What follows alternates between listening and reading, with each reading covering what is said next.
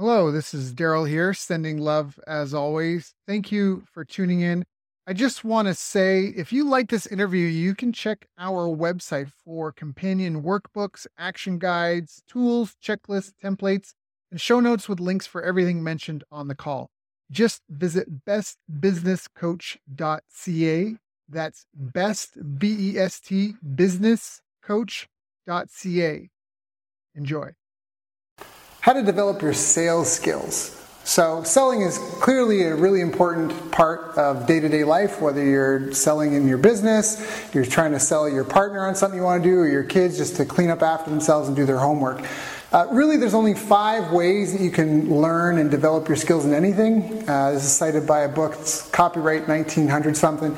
But the 5 methods are, through formal education, like lecture, basically, essentially being talked to by an expert on, like this, what to do. Next one is interacting with a group who's all trying to learn the same thing in that group dynamic. So in sales, it would be kind of role playing. And the third one is through self-study. So that would be reading some books, doing a course.